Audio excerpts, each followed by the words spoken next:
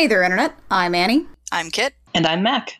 And this is the Gem Jam, where we do an episode-by-episode recap of the 1980s cartoon Jem and the Holograms, because it is truly outrageous. This week we are covering episode 15 of the cartoon, The Rock Fashion Book, and wow, it is a wild ride from start to finish. Most of my notes are just things like, in all caps, the best thing ever happens. I just wrote turkeys over and over again. This episode is written by Rick Merwin, who wrote only 2 other episodes in the show, one of which is the Shangri-La episode, which is a trip.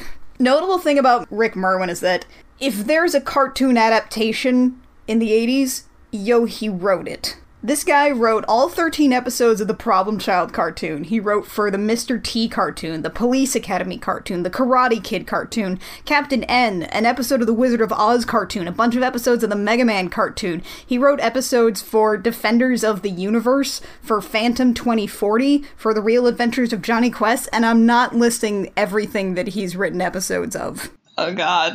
I'd forgotten a bunch of those even existed. This is a man who has written a fanciful cartoon episode of Mr. T.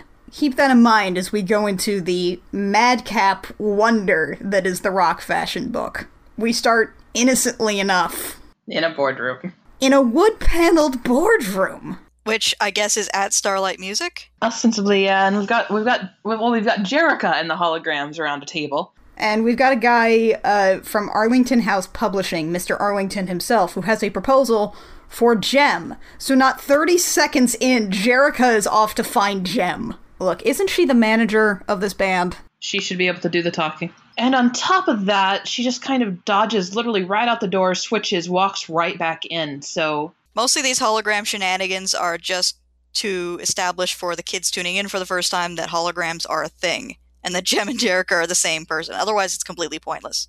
Arlington here, he has heard of the fashion award that they won in Italy a couple episodes back, and he wants to make a fashion book, which is like, continuity? What? Why is there continuity in this show? It doesn't make any sense. I don't understand. We reference things that came before us? I mean, kudos to Rick Merwin for actually, wanting to reference things that already happened, but, I mean...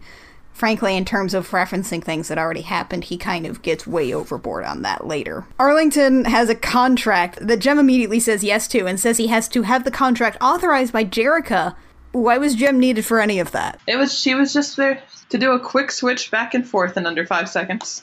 Jem's like, I'll see if I can catch Jerrica before she leaves. Why is Jerrica leaving? Why would she leave? It's the middle of the freaking day. What's happening here? It's the middle of a freaking day while a contract negotiation is going on, Ms. Band Manager.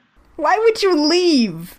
But, Jerrica comes back in. She's like, sure, this sounds fine. And then that scene just sort of gently falls to sleep. Because it's Misfits time. And we snap to Misfits, and we snap to them hearing about this contract. And Roxy says my favorite line this episode so far. Those no-talent turkeys. It's also, Lindsay is reporting on this, so, once more we continue the trend of everything comes to a standstill for Lindsay's show. Pizzazz is like, this fashion book could give the holograms the edge, which is this a line that we have heard before? Because I feel like we have heard this a lot. I feel like we've heard it at least 5 times. Yeah, this X would give the holograms the edge is something we hear quite a bit. When everything gives you the edge, nothing will. But Stormer suggests doing their own book. Which, reasonable. Then it all goes violently downhill.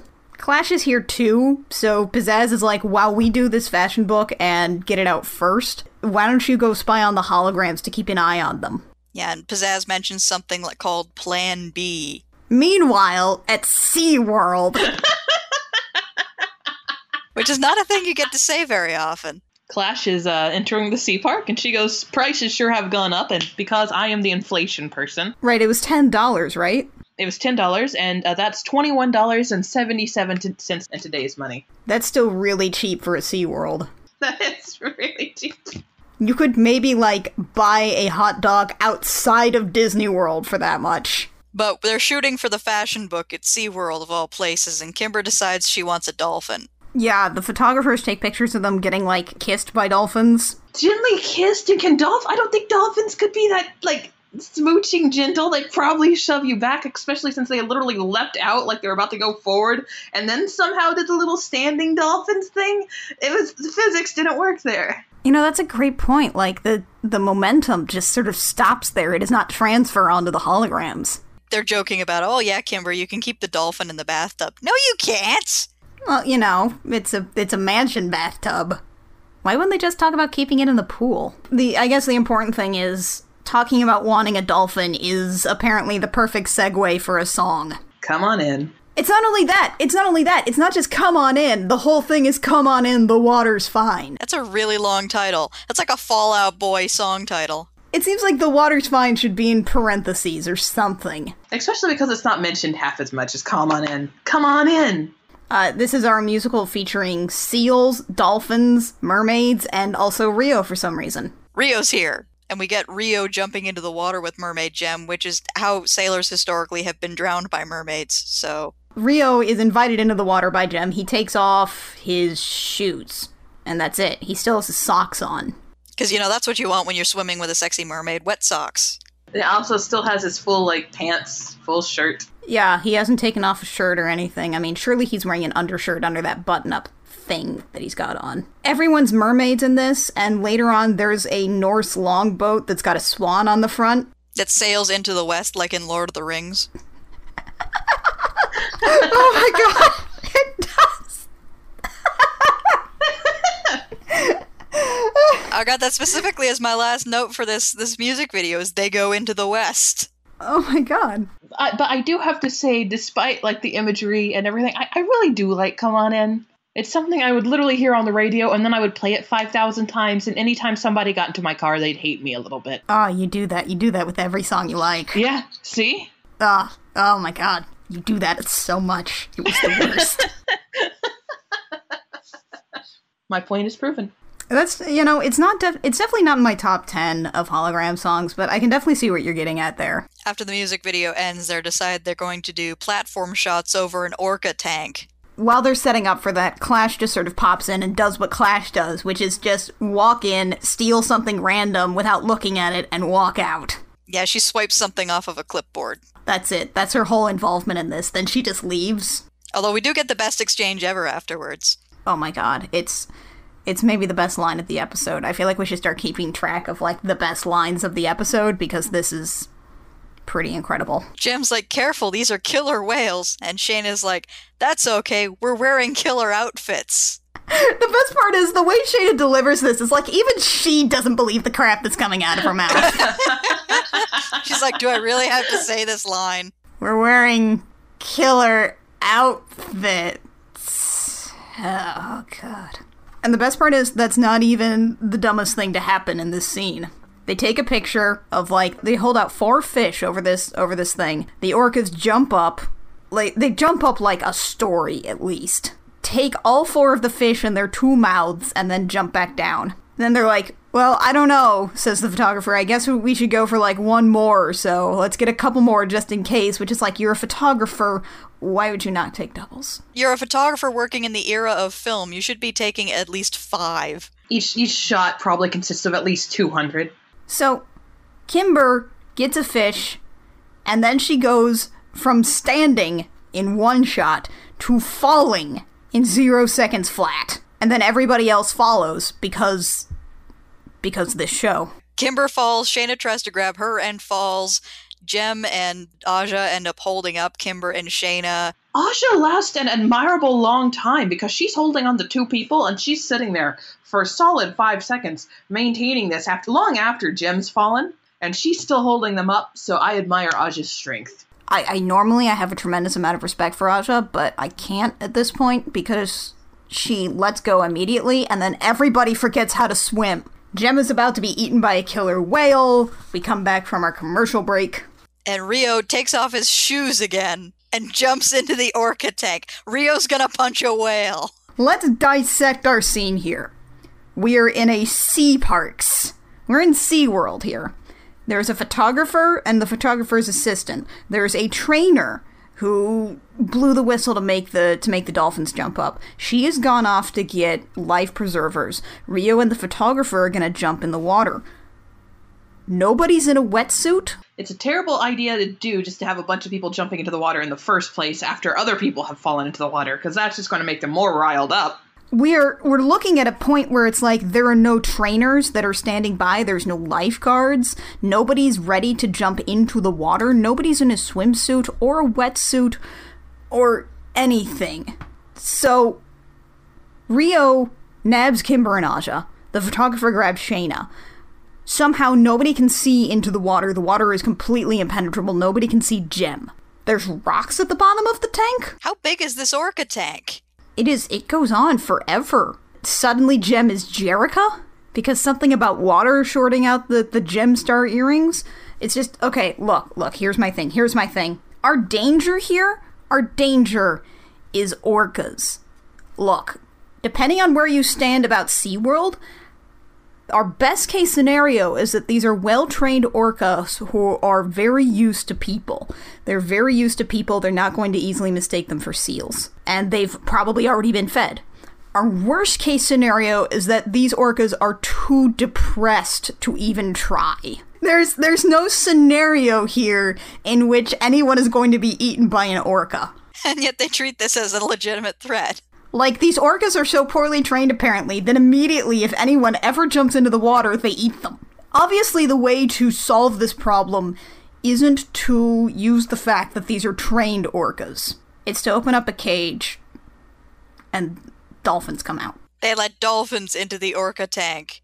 I'm gonna say here, and John pointed this out to me when we were watching this, we think there should have been a Jurassic World moment here with the orcas and the dolphins. I mean, orcas aren't really, they're closely related to dolphins, so there should have just been a moment where the orca's like, hey, so we're related. Dolphin's like, yeah, I guess so. And the orca's like, you should kill that glam rocker.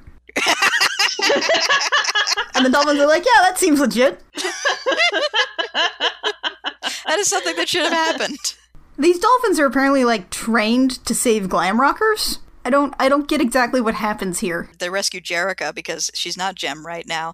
Drag her up to the other side of the pool, and apparently a few seconds of oxygen is enough to reinitialize the Gemstar earrings, and the Jem hologram comes back. And then they spot Jem from across the tank. Why was this even? This is another thing where it's like this is a needless like plot point here. Also, is it just Beer? Can Rio and Jerica both hold their breath for a really long time? Oh, they can. They may have both learned from Guybrush Threepwood. He can hold his breath for 10 minutes. Anyway, Rio rushes over to Jem, and there's this big dramatic schmoopy, oh, just hold me for a moment, I'm sure Jerica won't mind. What is this moment? It's like, it's some kind of weird story Bible thing where, like, it feels like the writer, just independent of like, the rest of the show, has, like, looked up in the story Bible that Rio is somehow torn between Jem and Jerica, and he's like, you know what, I'm gonna establish that, despite, like, no one else mentioning this. Just hold me for a minute, Rio. Jerica would understand. It's like, Jem? What the frick? And even Rio's like, no. His exact line is, I better get you over to some towels and stuff. Meanwhile, over at some towels and stuff. They decide that, okay, the shoot at SeaWorld is over, if it wasn't over already, because health and safety reasons, so they're going to DC next. Meanwhile, the Misfits are getting their pictures taken on a beach, and Roxy says, whoa, are we the queen of surf or what? Which I want to use in my daily life now. Oh man, right? And they pick a fight with the photographer, because he is so done with them. And here's the part that's, like, incredible. He quits, and then Pizzazz is immediately like, we'll do it ourselves. Not we'll hire someone better. And then the other Misfits do call her out on this to a degree, because they're like, how many pictures have you taken, Pizzazz? Lord grant me the confidence of Phyllis Gabor, because she genuinely thinks she can do everything. But they go to this fairground after they decide they're going to do it themselves, and Roxy and Stormer are like, well, who's going to take the photos? Well, Roxy, you'll hold the camera and take photos of me and Stormer. And Stormer, you can hold the camera and take photos of me and Roxy. I was like, are you ever going to hold the camera? She's like, no. Like, as though it's obvious. And then they climb into a roller coaster, of all things. These are the kind of shots that we expect from the Misfits. And then they start their song, We're Off and Running. Which is just them taking pictures of themselves. They're taking selfies on the fairgrounds is what they're doing in this music video. And they all get messed up. They're awful pictures. Although, considering that, like, Roxy's taking a bunch of them on a roller coaster, they could have been worse. Yeah, there's some impressive image stabilization happening there. I mean, it's just them being jerks at, like, a fairground. It's not a bad song, honestly. Like, it's kind of catchy, but I feel like it's it's out of my head, like, as soon as it's done. So they get these photos, they say, yeah, this is probably pretty awesome. I also love the fact that the song ends as they get off the roller coaster. So they sang this whole song on the roller coaster, and that's pretty amazing. They go to 17 different publishers. Nobody wants these pictures. Nobody. Everybody hates these photos. Nobody wants to do the Misfits book. Here's a quick question, though. It occurred to me while watching this. Where's Eric? He's not in this episode. Isn't this like his job? Yeah, I mean, he arranges things like fashion books and flights to Paris for Zipper. And what is he doing in this whole episode? I think he's just kind of sitting in Misfits music, just sort of twiddling his thumbs at his big desk. Like, there's no shenanigans going on today. Why? He's actually getting work done, and he's kind of frightened.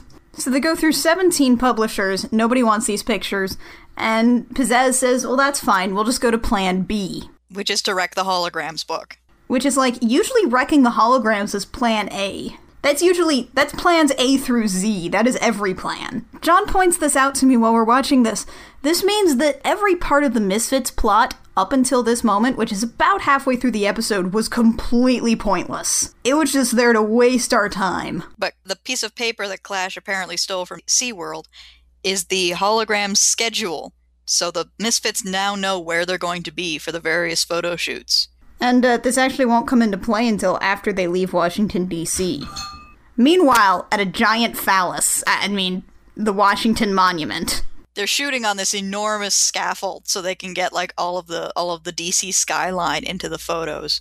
But they're not, though. Like, they're shooting up against the Washington Monument. They're just taking pictures of themselves against a wall. The Washington Monument, while made out of Indiana limestone, go Indiana, go Hoosiers, and while being a giant tall phallus, if you just kind of squint at the side, it's not the most interesting thing in the world. No, and the thing is that Washington, D.C. is full of so many more immediately recognizable, more human-sized monuments, like the Abraham Lincoln Memorial, even the Capitol building, the friggin' National Mall. Yeah, even the Vietnam wall, while being a wall, is covered with names, and it's got that shiny reflective thing that would be really awesome in a gym video. But there's so many more picturesque things to do in Washington, D.C. than take pictures against a giant wall, and as far as we can tell, this is the only shot that they take here. So they've got this big scaffolding, as we established. Clash is around the corner of the Washington Monument and just sort of looks. She just takes a peek around the corner. Then the greatest thing in the whole world happens. She gets spotted by, it's not clear whether it's a cop or security officer, because he's got this dinky little electric golf cart that he's riding around in. So I'm leaning towards security officer. So she immediately starts running and shouts, "See you later, Ossifer." Because he's just like, hey, you, what are you doing there? And after she runs, the guard apparently forgets how to drive. And then he forgets how to gravity. The little electric golf cart sort of flips over onto its side, bounces, violates Newton's laws, bounces up really far, like, 100 feet at least, and smashes into the scaffold at midpoint, like halfway down this 100-foot tall scaffold. It actually flies. Like, it has pixie dust. I just had this down in my notes as the most incredible thing happens. I'd even go so far as to call it magical. It's just beautiful. It's beautiful. So, like, the scaffolding is coming apart. The stage is coming down. Rio grabs the security guard who bailed out of the cart. He's totally fine, by the way. He's just standing. He doesn't even seem to have, like, recovered from a jump. He's just there. Yeah, he's just there. He's like, let's grab this blanket and make a trampoline. And everyone is saved. Including, like, the photographer who just does, like, a sweet flip and poses as he lands. Jem figures the Misfits are responsible for this. She's like, that was close. Too close. I'd almost bet the Misfits were around here somewhere. It's like, but Jem, accidents don't just happen. But they did. Ordinarily, I'd agree with you, but... They just did. Literally, SeaWorld. Like 20 minutes ago. And right here, like, Clash didn't touch a thing. She was just there, and then the security guy was bad at being a person operating in a physical world. Accidents totally happened. They just did. They just happened twice. Nobody caused you to trip on a high platform and fall into an orca tank. That was 100% your bad judgment. And so we decide that we're done with Washington, D.C. and we hightail to what is ostensibly the Grand Canyon. Our next scene is actually the Misfits tromping around in a cave. I'm a rock star, not a rock climber. A cave in the Grand... Did anyone, send pictures of the Grand Canyon to Toei? Did Toei have, an encyclopedia set, maybe? Does anyone in Japan know what the Grand Canyon looks like at this period? I'm leaning towards no. There's nothing about this that looks like the Grand Canyon. Nothing. I'm not even sure it's the kind of formation that has many caves. But there's at least 2 here, and the Misfits are in one of them. I love that Pizzazz is in, her April O'Neil outfit, and Stormer is, dressed to the nines for Scooby-Doo hijinks. And she even then pops out with, I don't think we're alone! And they find some bats. I feel bad for these bats, though. I feel bad for these bats, too. And, Pizzazz has a plan for the bats. Which is never good. Meanwhile, the holograms are taking shots against a wall. They're taking shots against a frickin' wall of rock instead of taking advantage of what is ostensibly one of the most picturesque views in the United States of America. A wall. They gotta show off the killer in brackets whale outfits, and they can't have the audience being distracted by the picturesque vistas of the natural world, you know?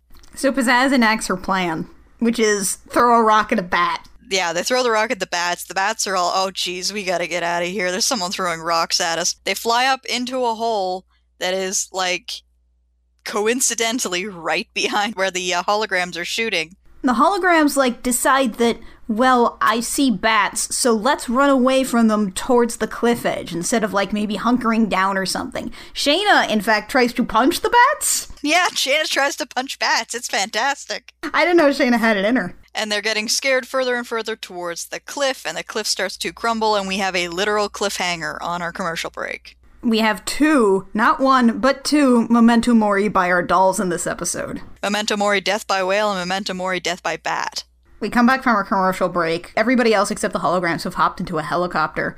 And Jem says Synergy blasts them with sound.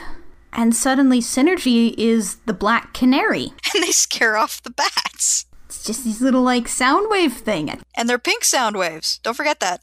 Of course they're pink sound waves. Do you think Synergy made, pink sound wave holograms? Because I bet she would.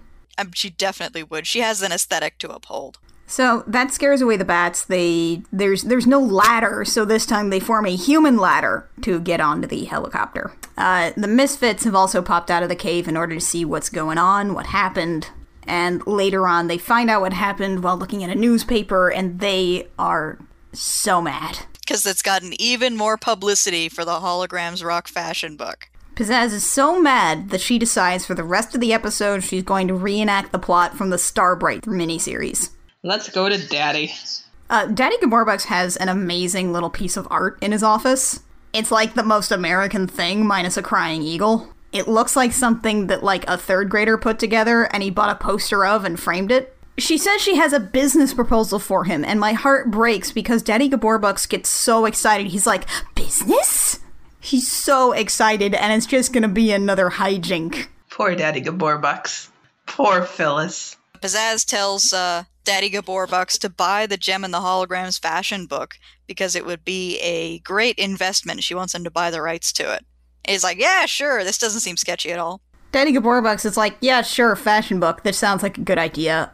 Pizzazz even lists the Jem and the Holograms fashion book by name, which, surely that should send up a couple of red flags. Does Daddy Gaborbucks know about the whole thing between the Misfits and the Holograms, or is he just kind of, not involved at all? I don't think he listens to music. He knows that fashion books are selling well, but that's about it.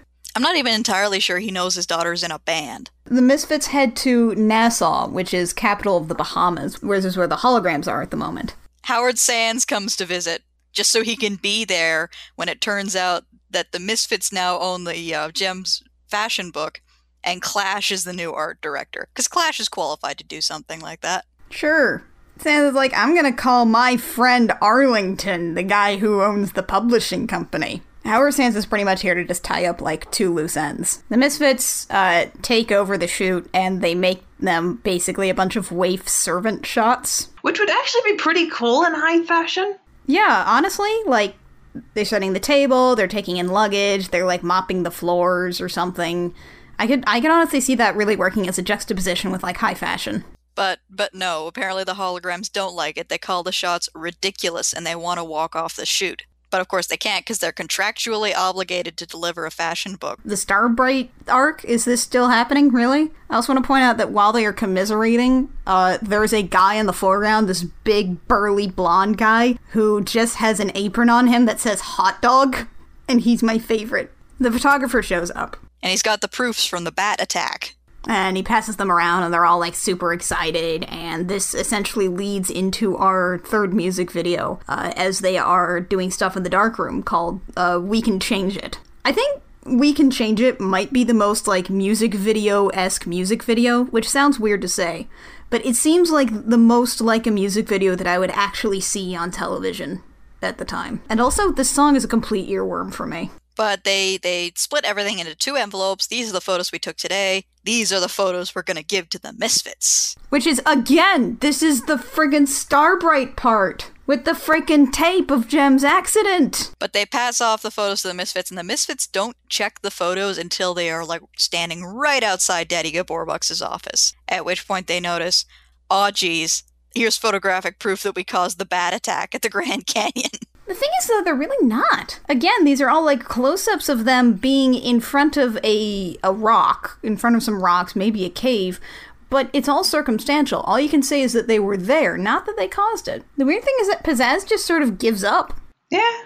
It's just like, well, they win this time. That doesn't seem like Pizzazz. Yeah, it doesn't at all. She's just like, well, I'll just go explain to my dad. And honestly, like, this exchange between Pizzazz and her dad just kind of breaks my heart a little. Like, again, it's just kind of sad. It's just, Daddy, I kind of failed. And he's like, you made me waste a ton of money. And Pizzazz says the photos didn't come out right. And then Daddy Gaborbux grabs the envelope out of her hands and sees that they are supposedly proof that the Misfits were messing up the shoot. And he takes it really personally. He's like, you sabotaged me and my investment. And he's just kind of sad. Howard Sands pops in to sort of tie up the loose end. Says he'll buy back the book at a significantly reduced rate so that Daddy Gaborbux can get at least some of his money out. And yeah, Arlington buys back the rights to the book. And everything is as it should be. And then the next scene is this great, big, extremely crowded book signing. Because you can tell it's the 80s, because it's a big, extremely crowded book signing for anything that isn't Harry Potter. Rio pops in, because of course there hasn't been enough Rio in this episode.